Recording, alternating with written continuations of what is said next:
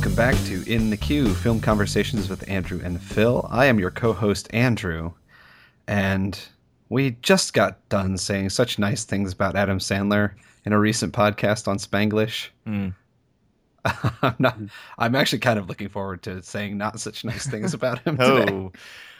This is Phil, your other co-host, and you can tell this is the kind of movie that people had a good time making. Hopefully, I hope they had a good time making it. But I'd say that Jorge Garcia had it the worst of any of the actors in this film because he must have been sweating like crazy wearing that outfit that he wore for the entire film.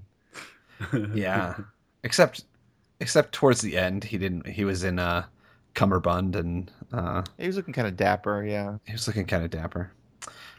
He still had those teeth, though. Oh yeah. He couldn't communicate with anybody very well.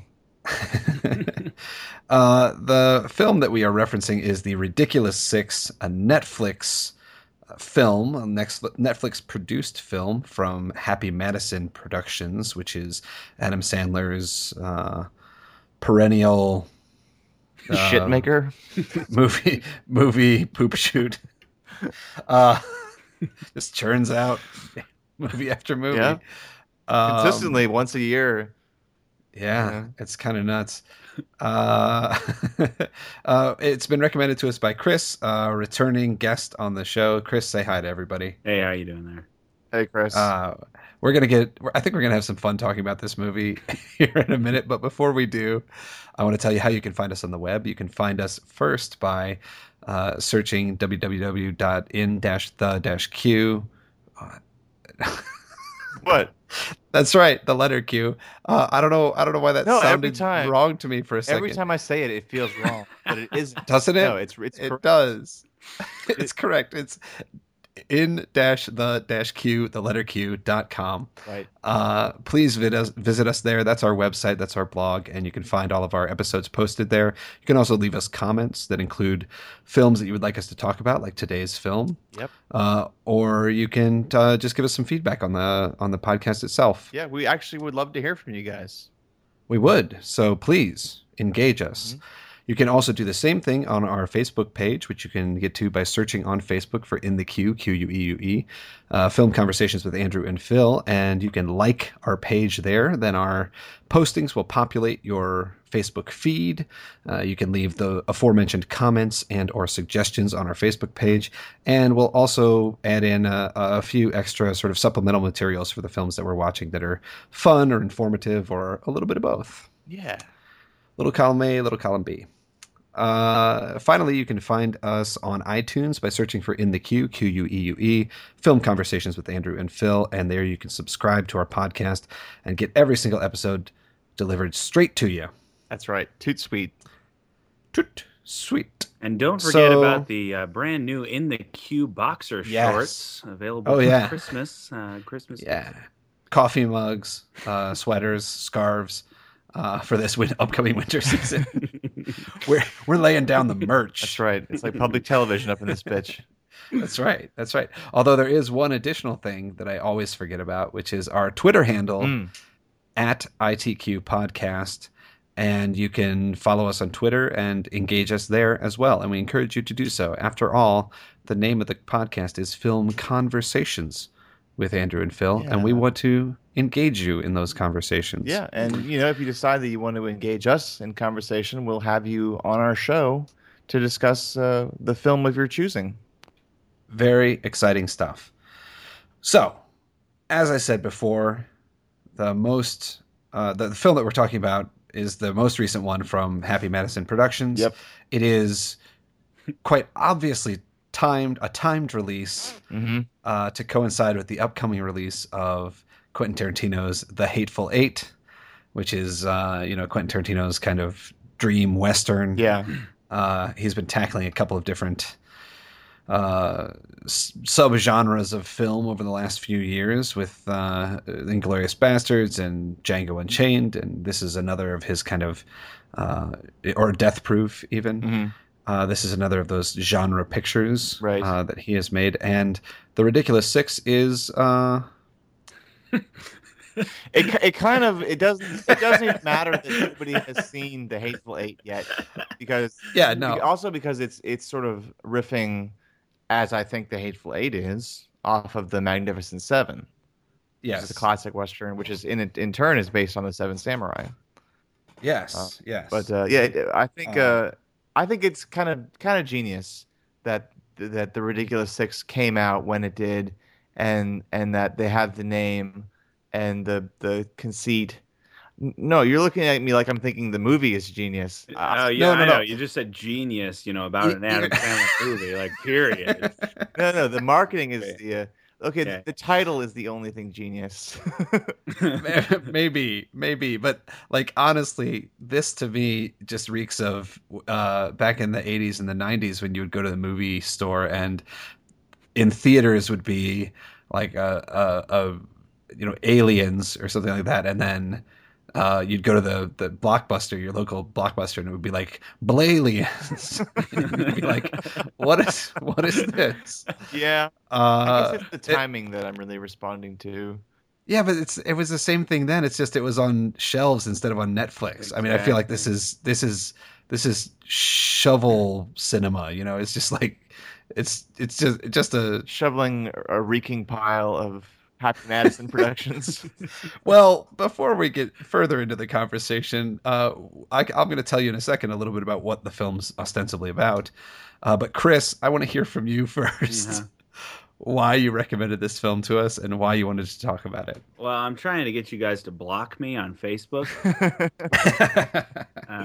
No, I think reviewing comedy is interesting, and it's always intrigued me a little bit because some of my favorite movies are reviewed terribly online. Like, for instance, I don't know if you saw the movie Saving Silverman. Oh, yeah, which I think is hilarious. I laugh every time I see that movie, and it's got like a 2% on Rotten Tomatoes. I mean, it's a shit movie, but so funny. So, I don't know, maybe I was hoping for that kind of a thing with this one. I don't know. And plus, I used to love Adam Sandler as a kid, of course. And I keep giving him a shot. His comedic persona, I feel, has really changed over time. I mean, like, in this movie, he's the straight man through the whole thing. He's very serious. He is in every movie in the last 10 years. Yeah, but then look back at Happy Gilmore, for example, when he was out of control. His persona was like the hero of so many young boys and fraternity brothers. And now it's like he's just kind of this somber 50-something man. And it's like, but he co-wrote this movie, which it's like, did he do a good job? No, but there's plenty of other people in this movie who kind of bring the silliness more so than he does in his character. When Taylor Lautner is the funniest thing about a movie, that's a problem. Is that what you're saying? Whoa. Yeah. I don't know. Yeah. I'm just going to give everybody kind of a rough idea of what the film's about, although I'm not sure it matters that much. When you have an 18 Metascore for a film, 18, that's 1.8. 18, yeah.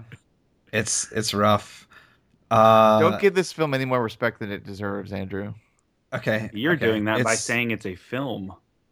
This is, I guess, here's my summary then. It's a deeply offensive film that traffics in outdated stereotypes for no considerable comic effect.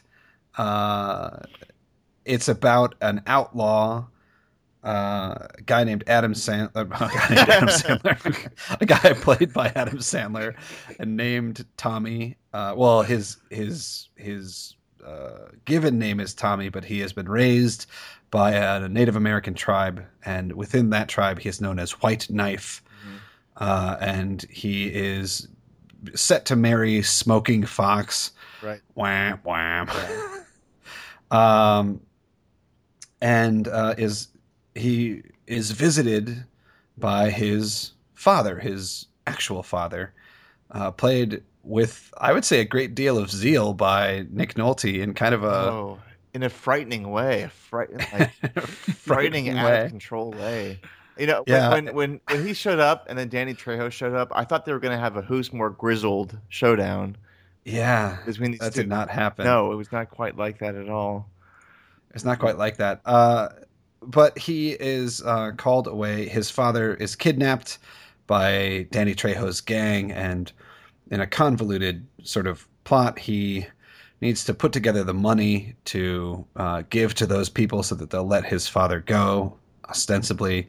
And in doing so, he starts to run into a number of other characters out there who have all also been sired by his father. His father got around and slept with a lot of different women, apparently, and left behind a whole bunch of sons, 6 sons, you might say, 6 ridiculous sons. That's right. And they band together, form their own kind of posse, and go after not only stealing the money that they need to get together to free his father, but then also, as the film develops, sort of putting things right in the world, I guess. Yeah. There was one scene. Yeah, this movie is really it's kind of a typical movie of its ilk, I would say. It's sophomoric to the nth degree. Yeah. Yeah, it's like Scary Movie 6. Yeah. There was one scene in this movie that was so sophomoric that I really just had a really good laugh over it, and I was so hoping that this gag would not be repeated. That it would just be a one-off, really random. Yeah, I know what you're talking about, and I think that's and when it happened, I was like having a really damn good laugh. But then, unfortunately, they brought this back as a major plot point. And I'm talking about the horse with the explosive diet. Yes. Oh yeah. And like when it came at the very end of a scene. Yeah. So random. But in this tape there was a scene between, I don't even remember who it was. Rob Schneider and maybe somebody else. And then the horse just had this gigantic shit that sprayed the wall of the barn for like 30 seconds. And then it ended. But then that's like classic Sandler movie. Yeah, but then in true sophomoric fashion, they used that as a way for them to pull off a heist where the horse, shat on somebody and then that's how they were able to get away. I thought it would have been much funnier if they had just made it like a kind of a single occurrence, a single random occurrence. Yeah. I mean, and this movie is filled with that, including a lot of the sort of one-liners that get repeated over and over again. Yeah. Aren't particularly funny the first time, and then the 7th or the 10th or the 15th time aren't any funnier. Just because you're repeating it doesn't make it hilarious. Yeah, it's a shame, I think, in a way, because there's so many talented people in this movie. Mm-hmm. There's so many good, funny people. I mean, Adam Sandler himself has proven to be good on many occasions. I mean, I would say that most of his comedies are kind of garbage, but we've talked a lot about Spanglish. We had a podcast about Spanglish. We've talked about Punch Drunk Love being a really impressive performance, and of course, when he was on Saturday Night Live, I thought he was a lot of fun. Mm-hmm. You've got Terry Crews, who is, of course, the sort of comic relief du jour these days, and I think he's very talented, very funny. You have tons of sort of classic Sandler people like Rob Schneider, people who fill those kind of weird character parts like Steve Zahn or Will Forte. Luke Wilson's in this. Harvey Keitel's in this. John Lovitz is in this. David Spade is in this. Norm Macdonald. The tiniest little role ever, but it was cameo. Yeah. He got my favorite line, I think, in the movie. But yeah, Steve Buscemi's in it. John Turturro's in it.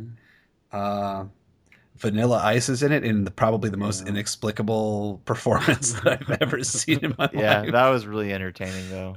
It was entertaining. I was not in. I was like, I don't understand what's happening. I don't. What's the joke there? What is the joke of that? Let's focus on that. I what think is the the problem humor with that factor? scene is that we had to sit so long through everything else to get to it.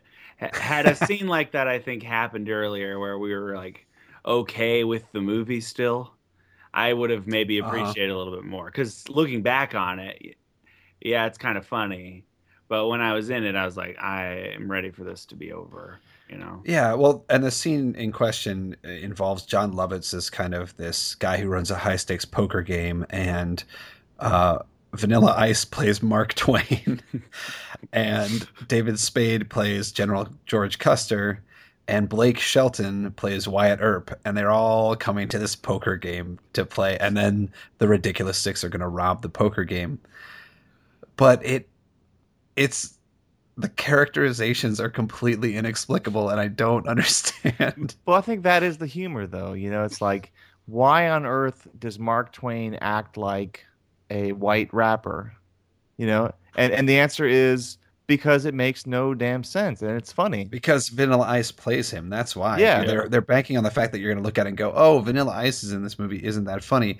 But isn't that such a like in 20 years that's going to mean nothing to anybody? Well, I didn't even know it was Vanilla Ice when I saw him, and I still thought it was funny. Yeah. I was like, "Who is this guy playing Mark Twain?" And then I was rewarded by my curiosity that it was actually Vanilla fucking Ice of all people. But it Yeah. reminded me of there was a Mr. Show sketch in the first season, which was about the founding fathers, and Mm. Abe Lincoln was played by Tom Kenny, and Tom Kenny played him with this thick Brooklynite accent, and it made absolutely zero sense. Uh, but but but it was funny for some reason. Tony Curtis and Spartacus. Yeah, Although that's unintentional. That's not meant to be funny. right. But yeah. But I don't know. I mean, remember there was a discussion I think in when we went to film school, Andrew, in our first year Hmm. between Daniel McKinney, who was a directing teacher, and some students of his class about what is funny. It was a really Uh-huh. like spontaneous, passionate discussion that I only got to hear about because I was in a different section. But you, Andrew, were in this movie that Mike Watt made.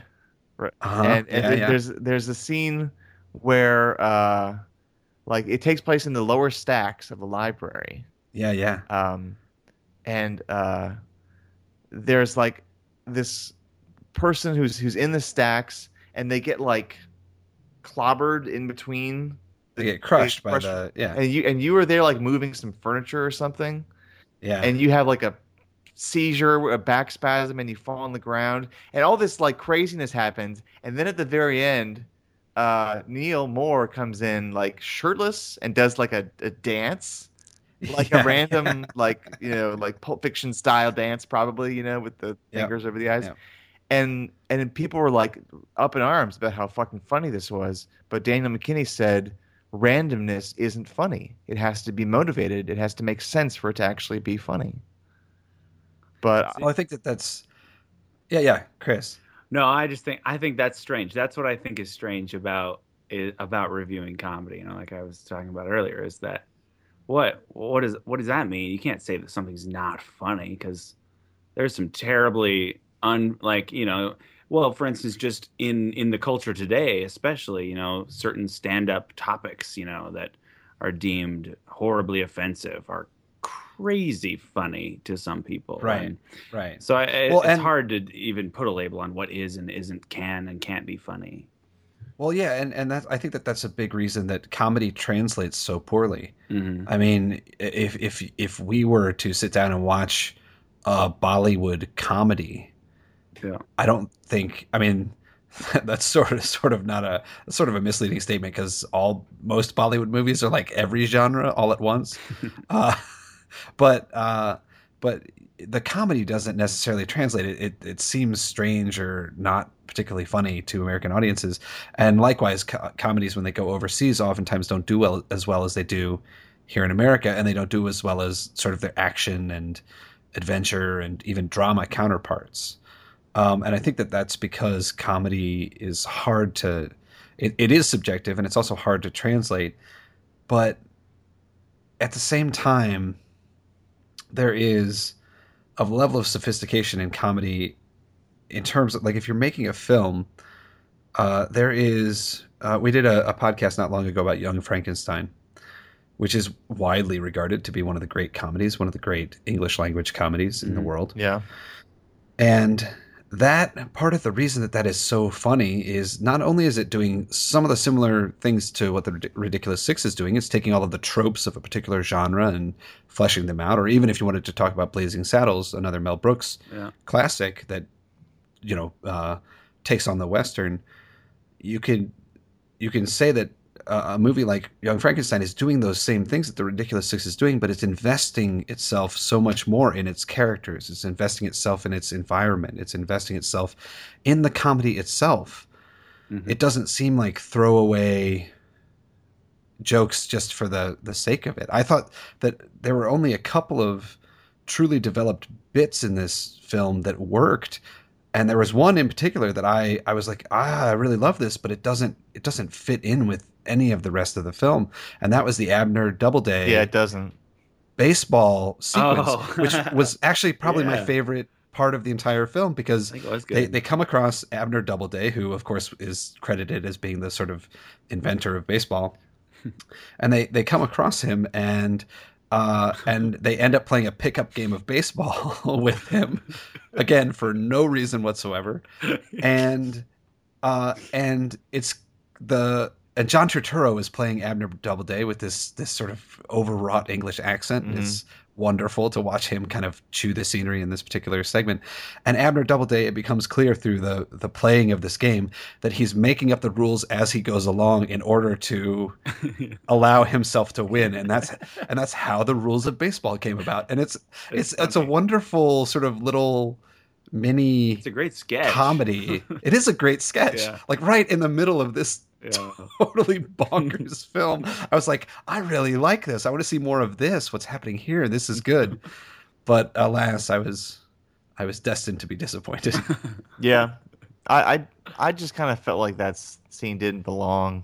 I mean, it was amusing, but I kind of blame that whole scene with Abner Doubleday for the film's interminable 120-minute running time. Yeah. This is, I mean, I remember when I went and saw The Green Mile in cinemas, and that's like a 3-hour plus film. And I remember thinking that it felt like it was an hour and a half, mm-hmm. because I was so wrapped up in it. It was so good and it was so well done. This movie was 2 hours and it felt like the length of Berlin Alexanderplatz. It's just like it couldn't end. It never ended. Yeah, and I think it seems like they placed a lot of importance on this absent father sentimental bullshit. Yeah, and I feel like that happens in a lot of comedy movies because comics are naturally neglected by their fathers, apparently. Well, I think especially Adam Sandler movies, that this sort of like faux sentimentality is exactly a hallmark of Adam Sandler. Faux sentimentality. Like, we're really supposed to care when Nick Nolte gets reunited with all these ridiculous jokers. Exactly, that's the point. It's a ridiculous movie. Why would you want to try to get super? I don't know. Deep at all. What is the purpose?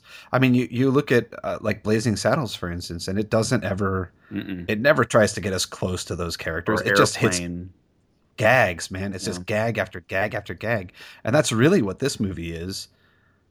But it tries to shoehorn this other stuff into the movie. It tries to find something to care about, something to make us as the viewer care about anything. Just name something. Okay, the father, the father who neglected his child. But the ironic thing is, Adam Sandler's character had a very happy childhood with his adopted father.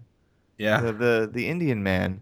Mm-hmm. And then, but all of a sudden, he's supposed to care about this supposedly, birth-related father, blood-related father.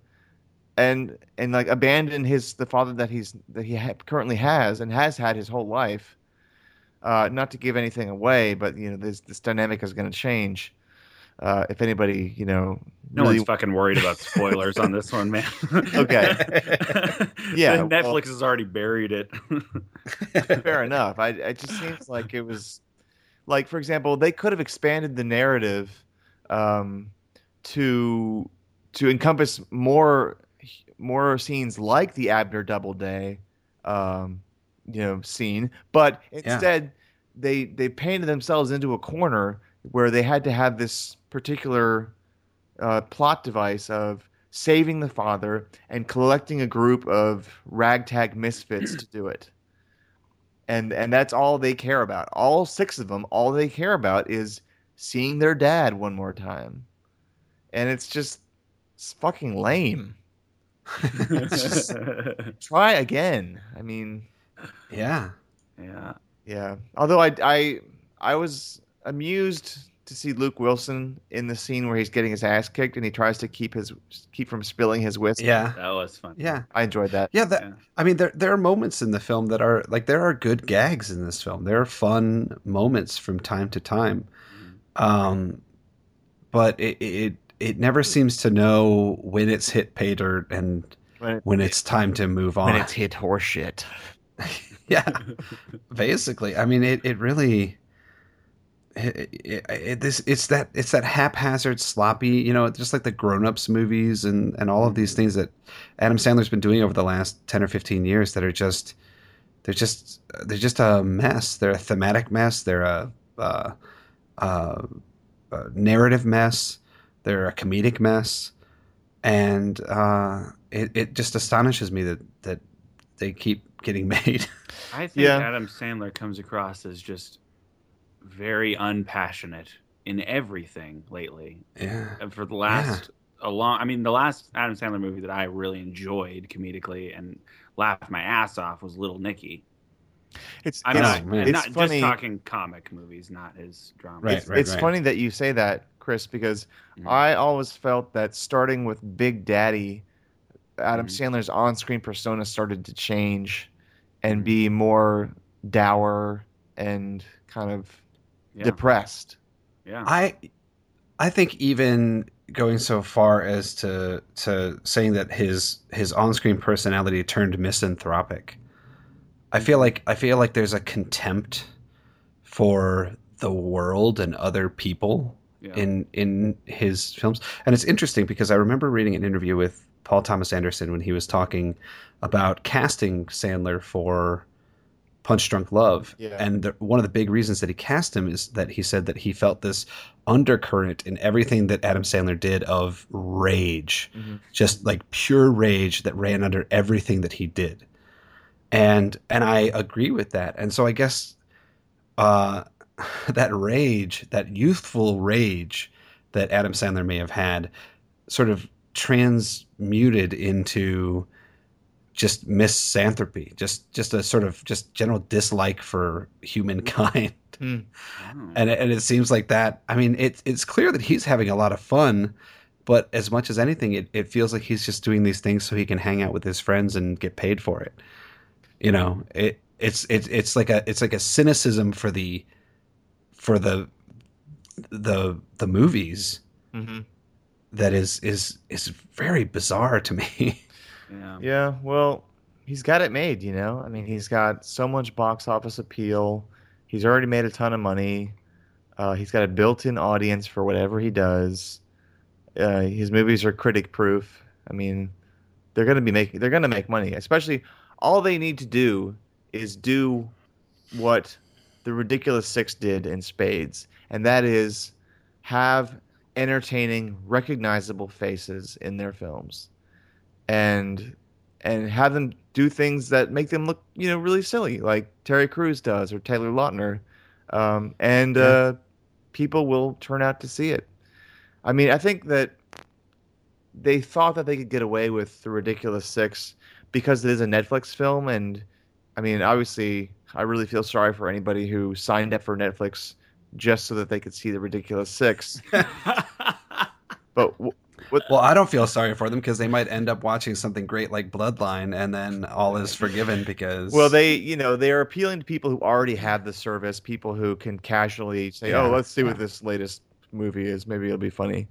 If this film were ever released in theaters and somebody had to pay like $10 to see it, whoa, man, that would be That would be Jack and Jill.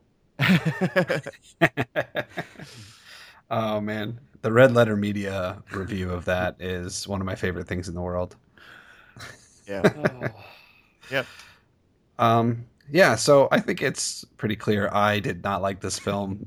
I do not recommend anybody watch it. I think that it is almost unwatchable, with the exception of a few moments here and there in the film. Chris, you go first. I will keep my eye out for the next comedy starring Taylor Lautner. You like his little? He had some kind of a black chip that he put on his tooth, I think. I appreciated his performance because it was really. I mean, Rob Schneider always gives. I will give that to Rob Schneider. I think even as as ridiculous as his roles always are, he always gives it 100%. And I like him for that. And his new show, Rob, I'm going to go ahead and plug it on Netflix. It's actually very funny.